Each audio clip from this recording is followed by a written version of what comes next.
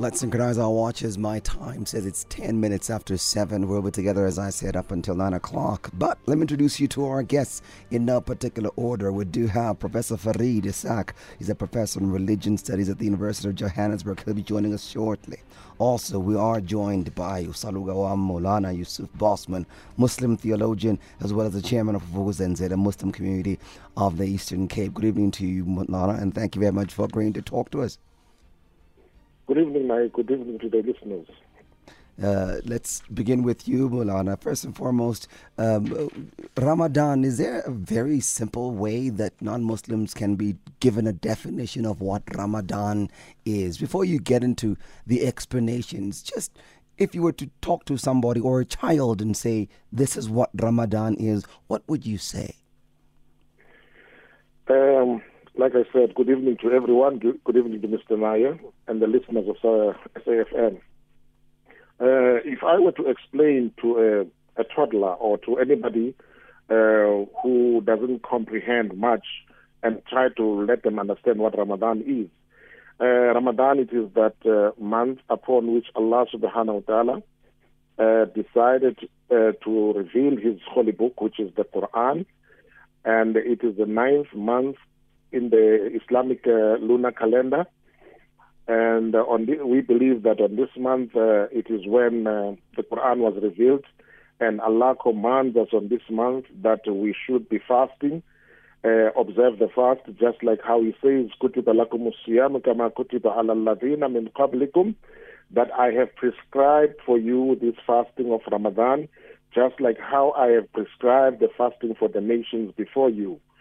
So it is one of the tenets of the faith of Islam, as we know that Islam is built upon 5 tenets. The first one, it is that of testimony of faith, of which we call it shahadat. When somebody accepts Islam, then he has to say that shahadat, which is the testimony of faith. And the second one, it is that of 5 daily prayer. And then Ramadan comes as the third pillar of Islam. And then after, it is the giving of the zakat, which is alms towards the poor, and as well as that of performing the Hajj. So it is one of the basic principles of Islam. And no Muslim can say he is a Muslim if he doesn't believe in Ramadan, because it will mean that the tenets of his faith are not complete. Like I said, that Islam is built on 5 tenets. So by one omitting Ramadan, it will mean that one is not a Muslim. Okay. That's how strict we are. Oh, yeah, I hear you. So the word Ramadan, what does the word itself mean? Does it mean a month? Does it mean fasting? What does the word Ramadan mean? Okay.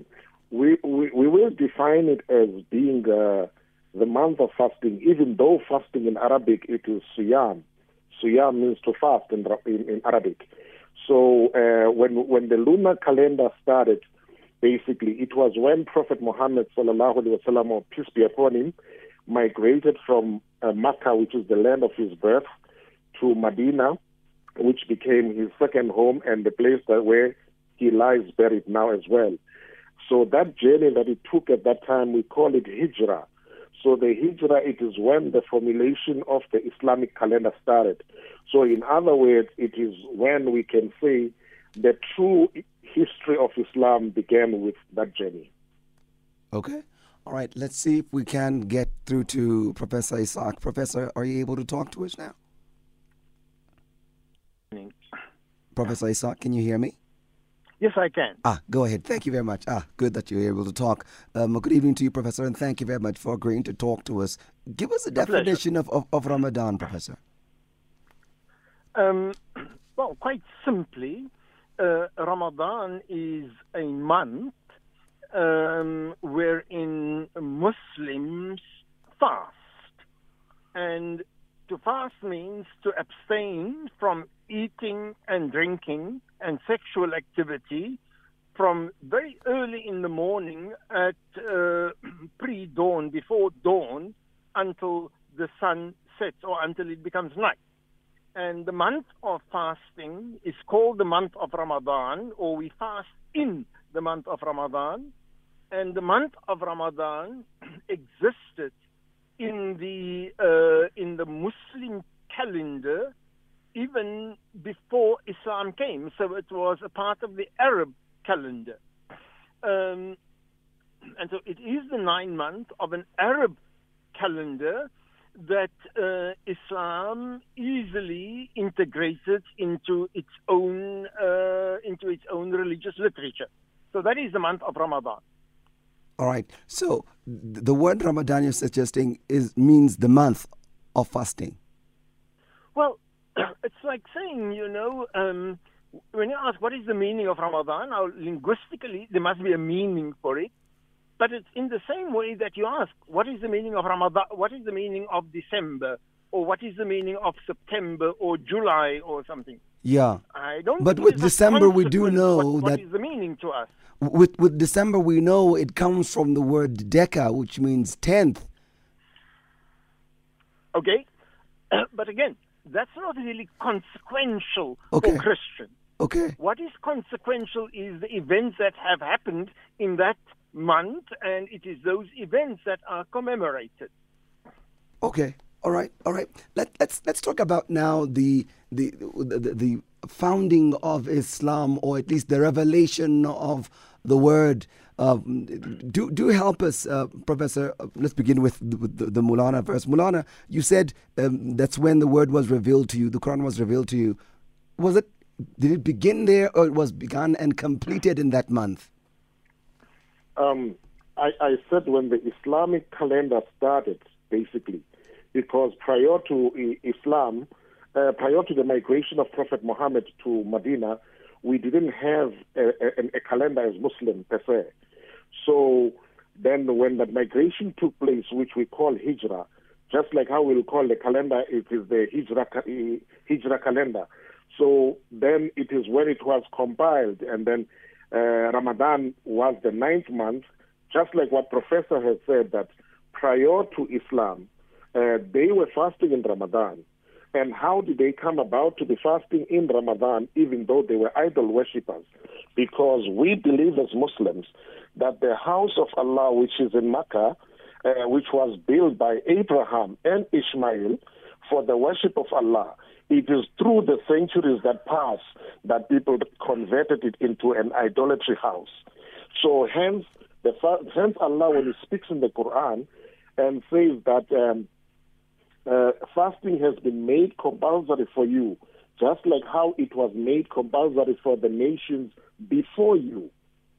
So we can easily say that it is referring to that, because if Abraham, we believe, fasted, Ishmael, his son, fasted. So it shows that Ramadan came from them, and then it passed through the generations, even though the worship of God was not pure as it was in their time.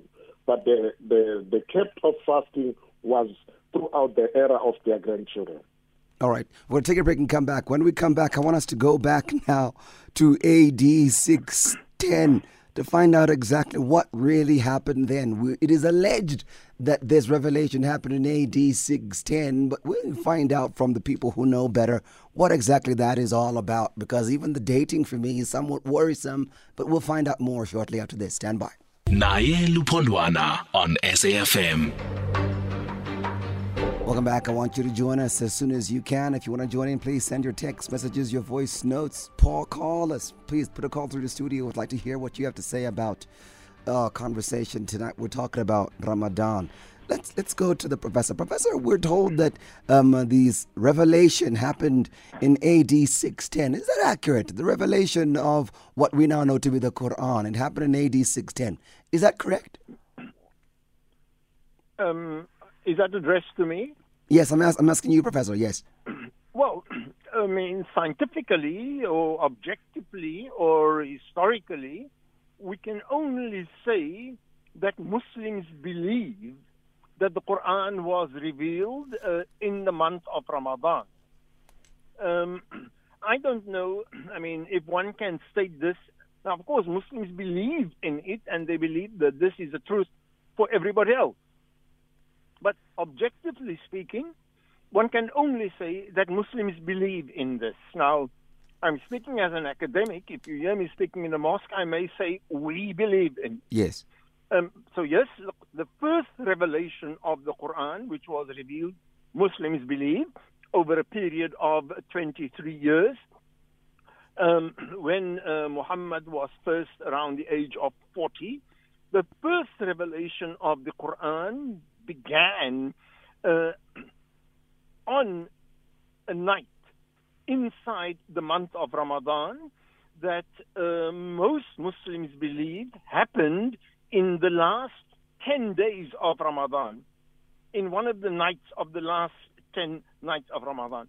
Now, the exact date in general is, it is agreed that it is not completely known, and Muslims are encouraged to go in search of that night by increasing their worship in the last 10 days, particularly the unequal nights like 21, 23rd, and so on.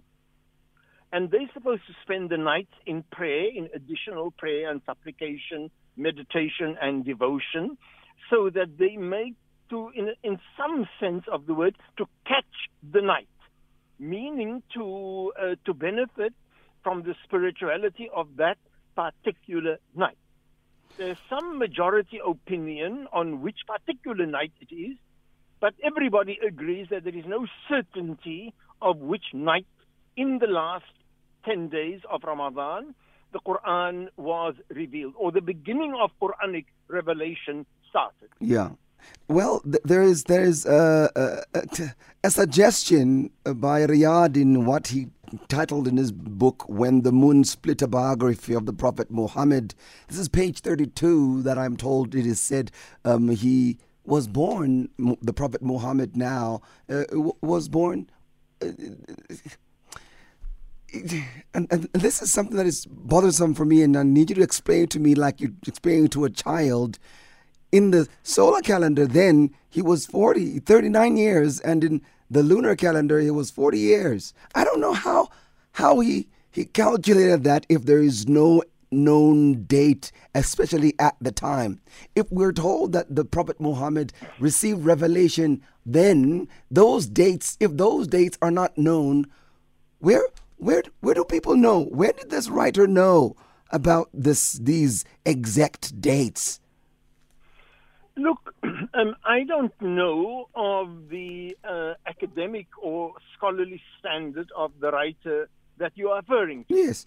But the one is the date on which the Prophet Muhammad was born. And about that date, there is no difference amongst certainly the Muslim scholars on which date that was. Okay. That was not in the month of Ramadan. Yes. So I don't know if we're talking about the same issue, the date of the Prophet Muhammad, because there is agreement amongst Muslims that happened in a lunar month. Now, bear in mind that the lunar month is the standard month in the Arabian culture. Yes. And by the lunar month, we mean, the month is determined by when the new moon is sighted. Yes. That's it. And that generally has a cycle of 29 to 30 days. And in the Gregorian calendar that most people in the Western world follow, yes, it depends just on, whether the month has 30 days or 31 days. Yeah. With the exception, of course, of February. Okay. All right. I want us to go to the Moulana there. Moulana, we're told that this happened in Hira. Is that true? The revelation, it happened in Hira, in that cave called Hira. Is that true? Is that accurate? Yes, that is accurate.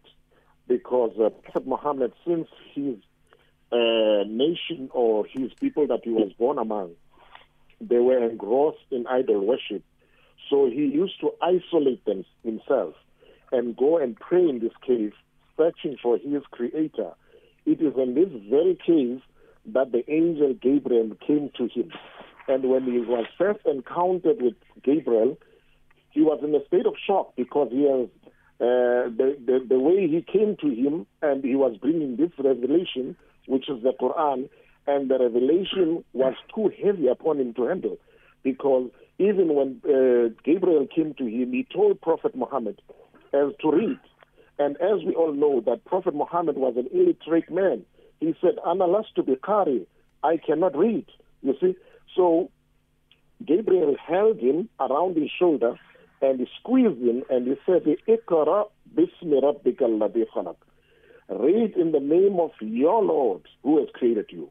Who is your Lord? The very same Lord that you are coming to Hira to search for. So after these verses were revealed, Prophet Muhammad went into a state of shock, into a state of fever. He went back home rushing to his wife. When he got back home, he was shivering. His wife asked him as to what has happened, and the first thing he could say to his wife was, Zamiluni, Zamiluni, cover me, because, when one is in a state of shock, is in a state of cold. And so he was experiencing this due to the severeness of the verses that were revealed to him. All right. Was he alone? Was he with somebody? Where? In Hira? Yes. No, he was all by himself. All right.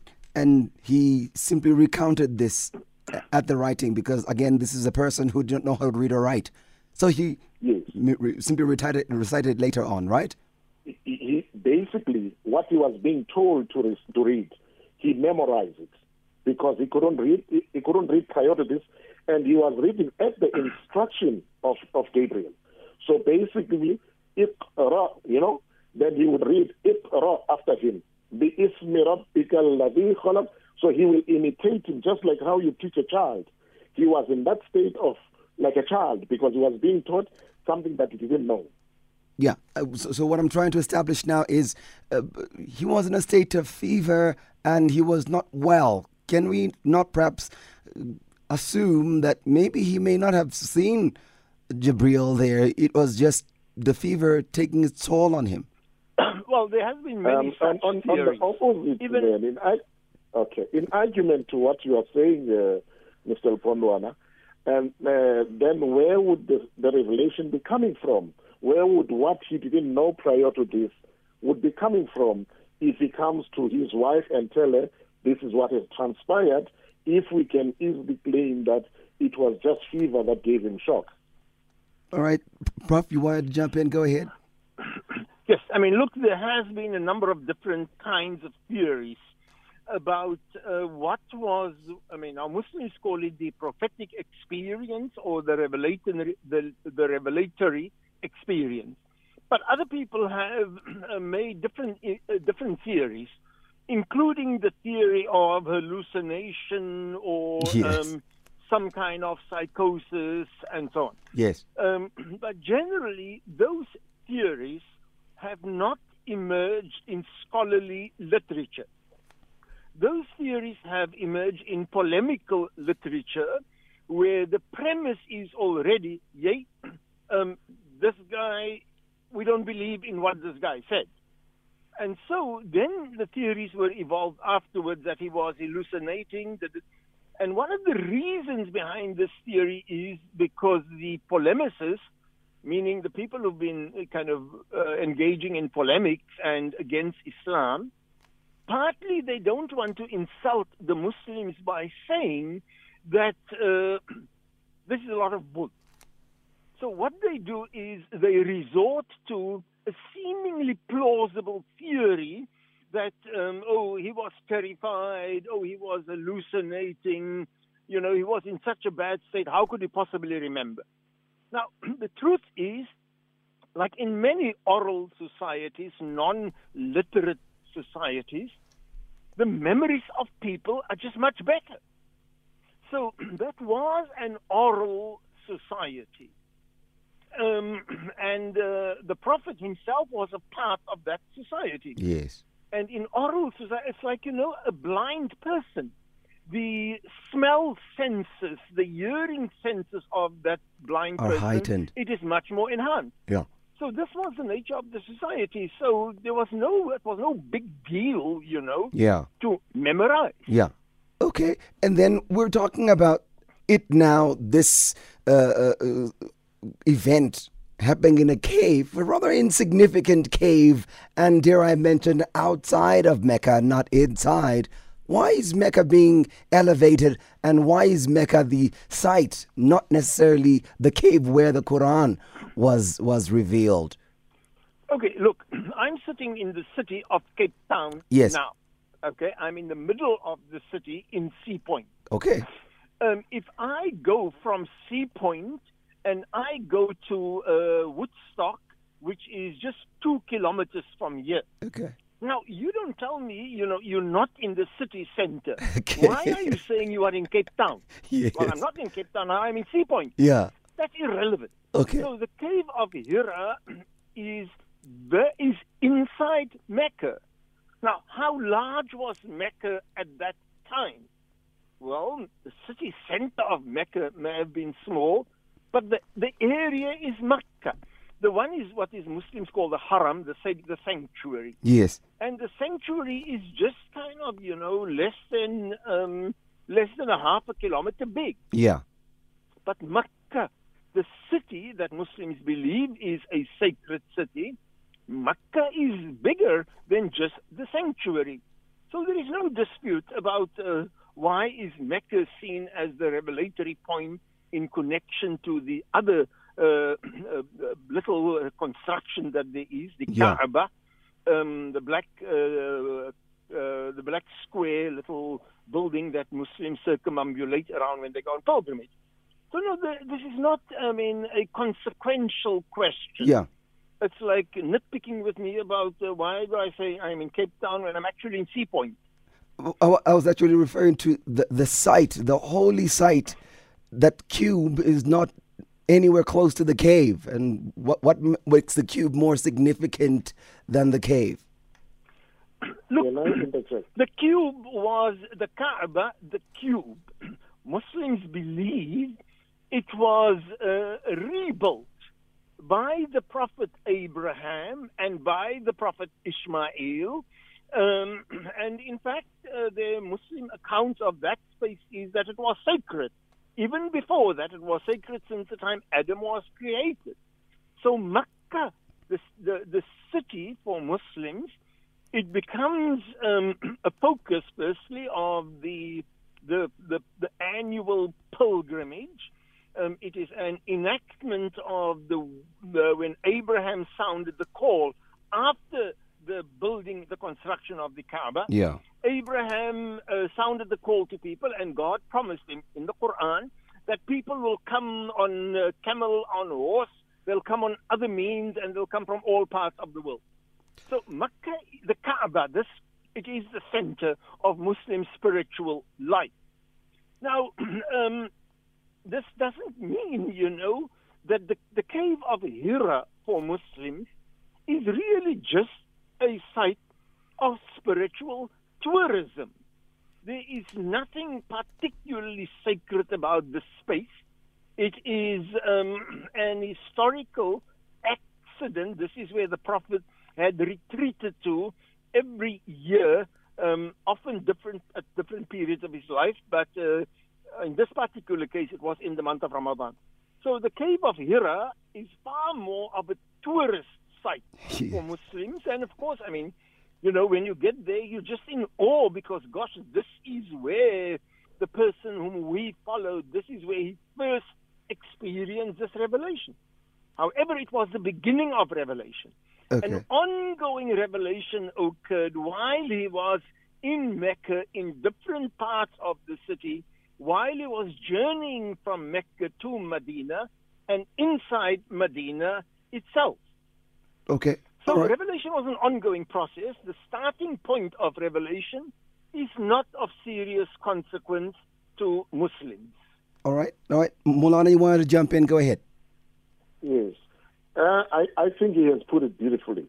And I was about to highlight some of the points that he has touched.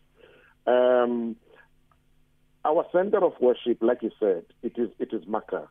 And the Hira, as he says, it was a coincidental place because it was the place of his refuge whenever he needed to speak to Allah. So hence he got the revelation within that point. But the main point, it is the one upon which it was built by Abraham and his son Ishmael. That is our focal point. Okay, let's talk about now where we are told Ramadan is to be commemorated annually. Is there an instruction perhaps that would focus on, that would teach us when we're told observe Ramadan? This is how you're going to observe Ramadan. Do we have any scripture that would guide us as to whether we should celebrate or commemorate, and then how? Go ahead, Moulana. Yes. Allah subhanahu wa ta'ala, the Creator, He tells us, شهر رمضان الذي أنزل فيه القرآن, that this month of Ramadan, it is the month upon which I have revealed the Quran, which is the book that we use as a scripture. And he further says that فَمَنْ شَهِدَ مِنْهُمُ الشَّهْرَ, whomsoever from among you witnesses the month, that means after sighting the moon, you see, فَلْيَصُمْ, that person must fast. وَإِنْ كَانَ مَرِيض, but if this person falls ill, or ala suffering, or maybe he has a journey to take. But today's journey, it is very easy. We're traveling in comfortable cars and with aircon, even if it is boiling hot outside. So hence, Muslim, even if they are traveling, they will still keep the fast, because it's unlike in the era of Prophet Muhammad, where people will ride the camel in the burning heat. So there they couldn't manage, but that doesn't change the nature of the scripture.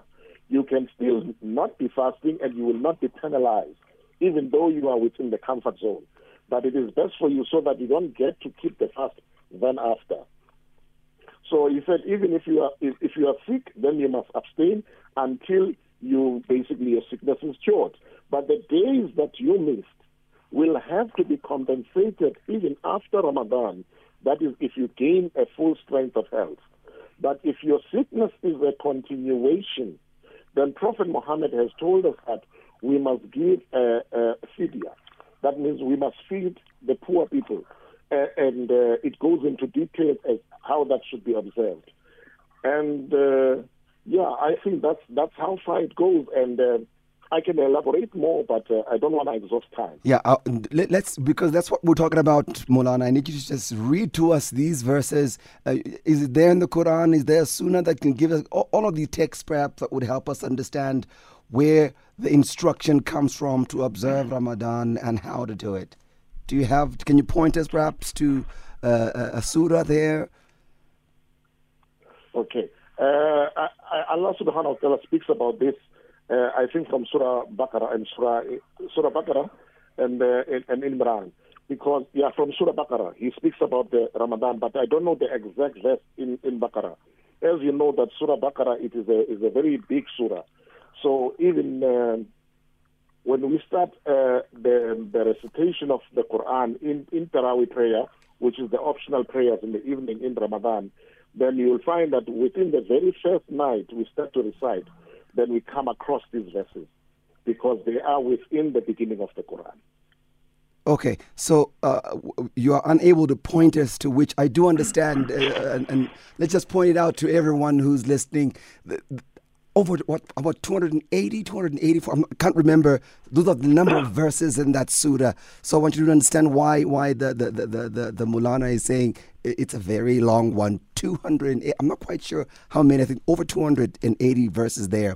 So if anyone knows which of the verses there, please share it with us. We'd like to know where in the Quran we are told about the month of Ramadan. Prof, are you able to share with us where we can find in the Quran? With all respect, your question is framed in a typically biblicist way, more kind of Protestant way of reading a scripture, where one's expertise depends on, in your kind of horizon, on which chapter you can cite and give us the name of the chapter and give us which number verse in the chapter. This is not how Quranic scholarship or Muslim scholarship operates. Muslim scholarship, as the Moulana had demonstrated, you can cite verses. And when we cite Quranic texts, the first part of the text that comes to us is the Arabic text, not the English text, and neither the number of the text. But we know the text immediately in Arabic, and sometimes it's kind of awkward for non-Muslim listeners because why the heck is this guy throwing all this Arabic at me? Because in religious scholarship, we memorize the text in Arabic. But we're not into telling you the name of this chapter, which number verse it is. And so your premise, I'm afraid, comes from scholarship being rooted in a very biblicist part of the Christian tradition, where you say, Deuteronomy, or Numbers, or exegesis. And the more you're able to say which number of the verse it is, the more you come across as an expert in the Bible. Islamic studies and Quranic studies, I'm afraid, doesn't work like this. The Quran is clear about fasting in the month of Ramadan being an obligation. The Quran is clear from when? From early in the morning, before the sun, before any daylight is visible, until the night. The Quran is clear about abstaining from food and drink and sexual interaction during that time. And then it speaks about leave, about some kind of a lighter compensation for those who are sick or who are undergoing an arduous journey. So the Quran mentions all of these, and a simple concordance of the Quran or a dictionary of the Quran, if you look at the word fasting, it will list all the verses.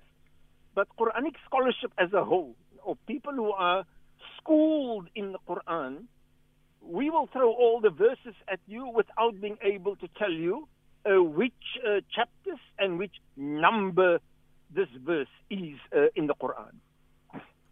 All right, just as a point of clarity there, we are here on a journalistic expedition, and by that we mean we're trying to get as much information to share with the people without me sucking my thumb. And for me to be able to do that, I need to be able to point the people to where the information comes from. Just for me to say, yeah, it's there, doesn't really help my quest. And so my quest is purely for journalistic purposes to give people a reference to say, that's what they said and that's where they got it from. Even before I was asking about the Quran, I quoted what was said by another person who wrote something else.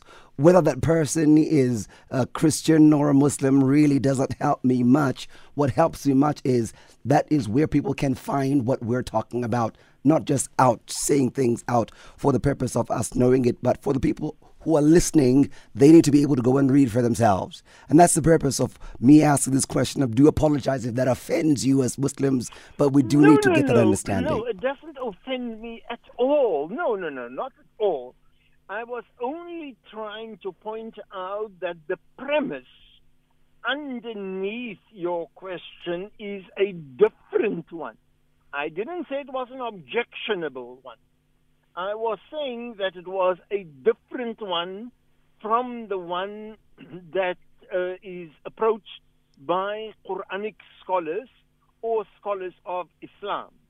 And I was pointing out, with all due respect, of course, you are a journalist, but like all journalists, you also come to your questions with a particular hermeneutic.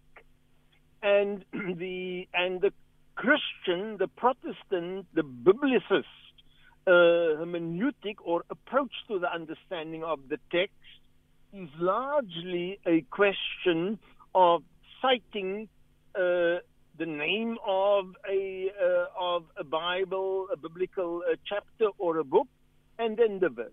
And I was only arguing that the Islamic approach to the text is a bit of a different one.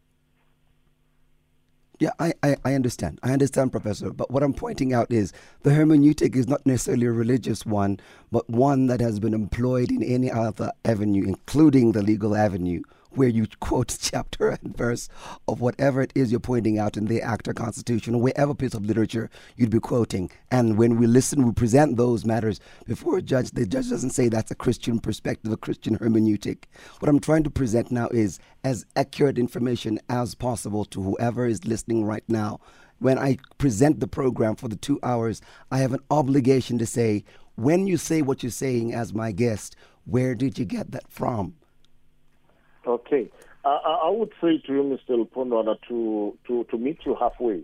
I have provided to you Surah Baqarah. And I think if anyone was to take the Quran and look at Surah Baqarah, they will never finish that particular chapter without coming across the verses that I have rehearsed to you and explained to you. So with that being said, what Professor is saying also is that we are not basically memorizing the numbers of the verses, but we memorize the verses themselves because our own understanding is within the verses, but not in the numbering of the verses.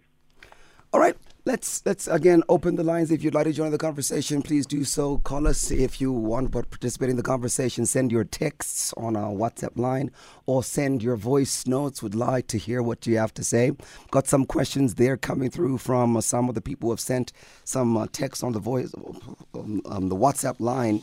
And the WhatsApp line, for those of you who'd like to send a WhatsApp, is 0614 104 107. 0614 104 107. One text message on the WhatsApp line says, "Good evening, Naya. Please ask your guest what's the difference between Sunni, Shiite, Kude, Alawite, and Islam Ilunga in Cape Town." I'm reading this as written. I'm hoping that's your name, Ilunga, in Cape Town. Go ahead, Moulana. Okay. With all due respect to Ilunga, I think it's not the topic for the day. We are basically now focusing on Ramadan. The show is about Ramadan. Inshallah, when we come to a show where we need to know about the Shia and the Sunni, it's a different program on its own. So it shouldn't be the program that will make us divert from what we are basically trying to explain to the people.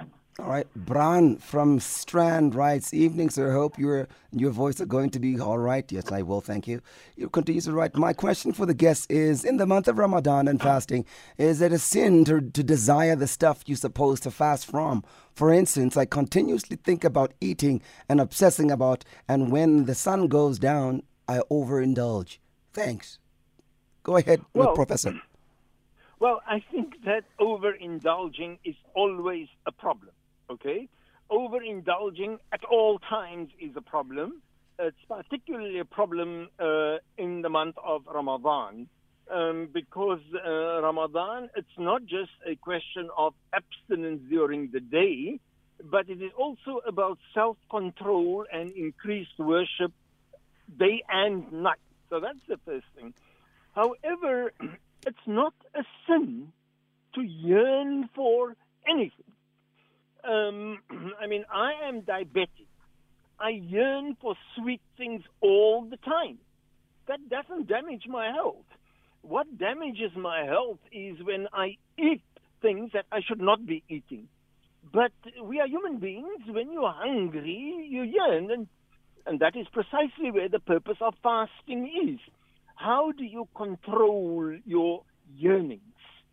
How do you control your responses to the situation outside you? The fact that you've got food in the fridge, or the fact that you're walking in the road, you've got access to ice cream, and you don't. So you may yearn. This is human.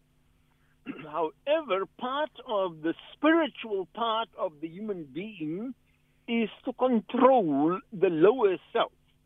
And the lower self yearns for everything and the right thing and the wrong thing, and sometimes the right thing at the wrong time, as in the month of Ramadan.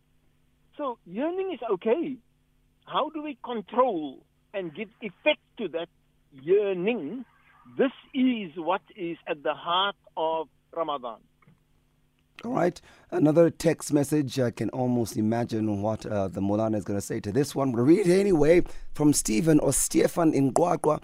Writes, Quran contradicts itself throughout. For example, in Surah 19:67, it says that man was created out of nothing. In Surah 15:26, man is created from clay. Since clay is nothing, is something, we have a contradiction since nothing excludes the possibility of clay. Both cannot be true. If Allah is the same God Almighty who is perfect and Muhammad was his messenger indeed, the Quran would be perfect also. That's Stefan or in Guagua. Stefan or Stephen in Guagua. I'm sure I know what Moulana is going to say. Would you like to respond to this, Moulana? I will respond briefly, but I also think that that question is out of context.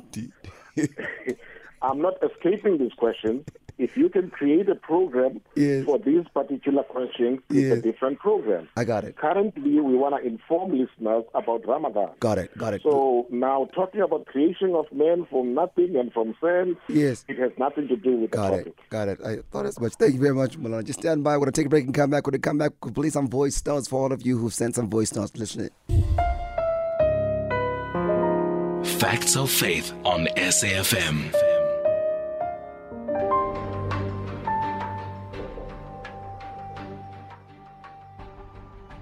Good evening, Mr. Nice, Fred, the truck driver. Oh, Mr. Nice, I love it when it's Ramadan. Myself, I'm a Christian, and my brother is a Muslim.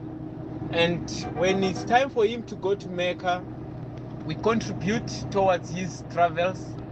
And when it's time for fasting, when he's fasting, we can see the blessings overflowing to us.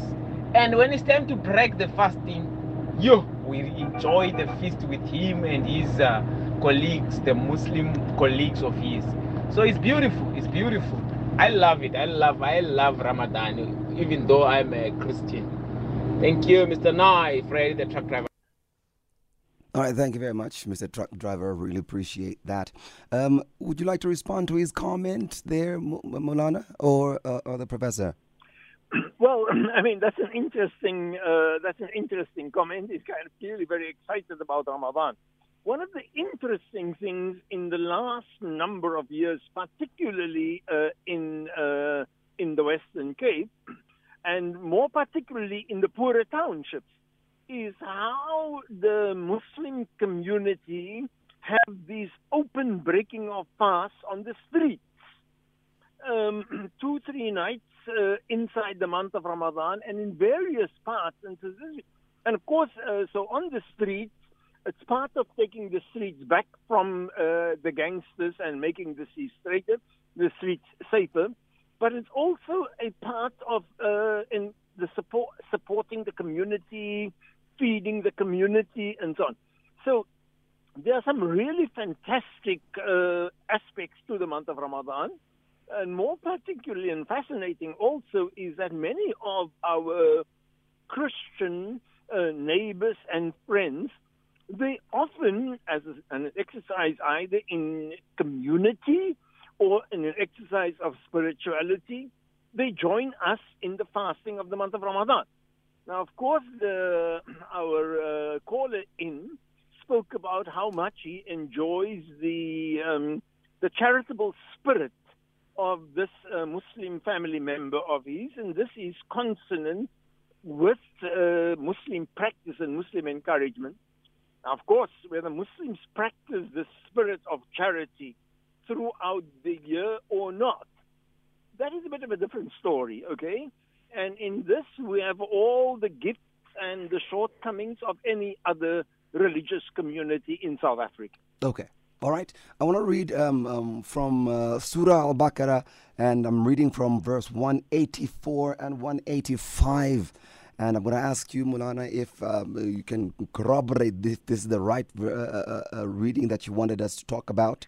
And the translation that I'm reading from, it's an English translation. It's called The Clear Quran by Dr. Mustafa Khattab. It reads, I'm reading from verse 184 and 185.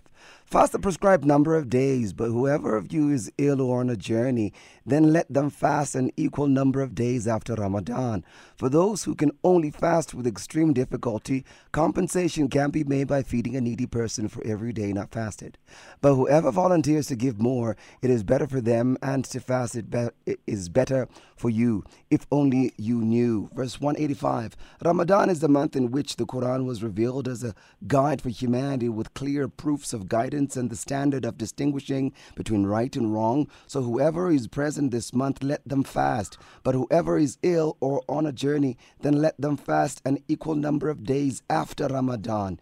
Allah intends ease for you, not hardship, so that you may complete the prescribed period and proclaim the greatness of Allah for guiding you, and perhaps you will be grateful. Full stop, close quote.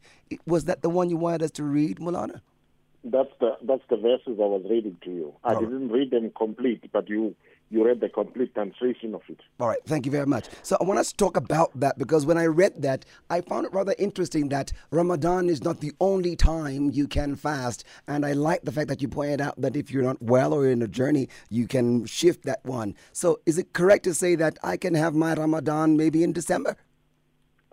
No, because Ramadan is a month. Yes. And it is the 9th month. Yes. So if you're going to have your Ramadan in December, you are not within the parameters of Ramadan. What if I'm not well? The reason why you are allowed to fast, yes, because due to your illness or your traveling, yes, or any other calamity in your life that you couldn't fast for. That's what I was referring to, Moulana. If I was traveling or I was not well, then my Ramadan can happen in December.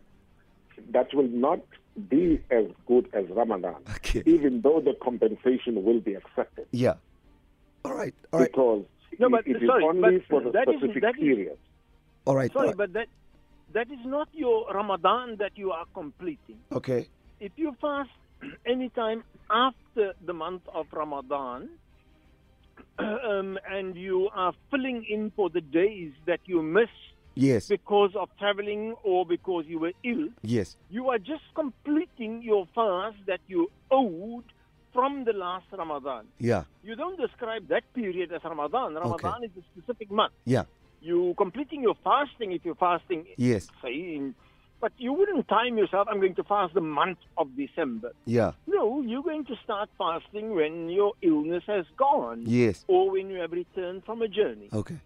All right, got it. We're going to leave it right there on that note. To both of my guests, I really appreciate it. Professor Farid Essack, Professor of Religion Studies at the University of Johannesburg. Thank you. We also thank Moulana Yusuf Bosman, Muslim theologian, as well as a Christian, chairman of Vukuzenzele Muslim community of the Eastern Cape. Moulana, thank you. And that's how we conclude our conversation. Please be aware that this is us just scratching the surface as far as the conversation is concerned. We'll continue these conversations and we will delve into much more detail about these things and more. You've heard what the Moulana was saying, and we'll perhaps invite him back again to talk about other things. It's 8 o'clock at 7 News, and we'll come back and talk to you more about faith of our leaders. You're still listening to Facts of Faith.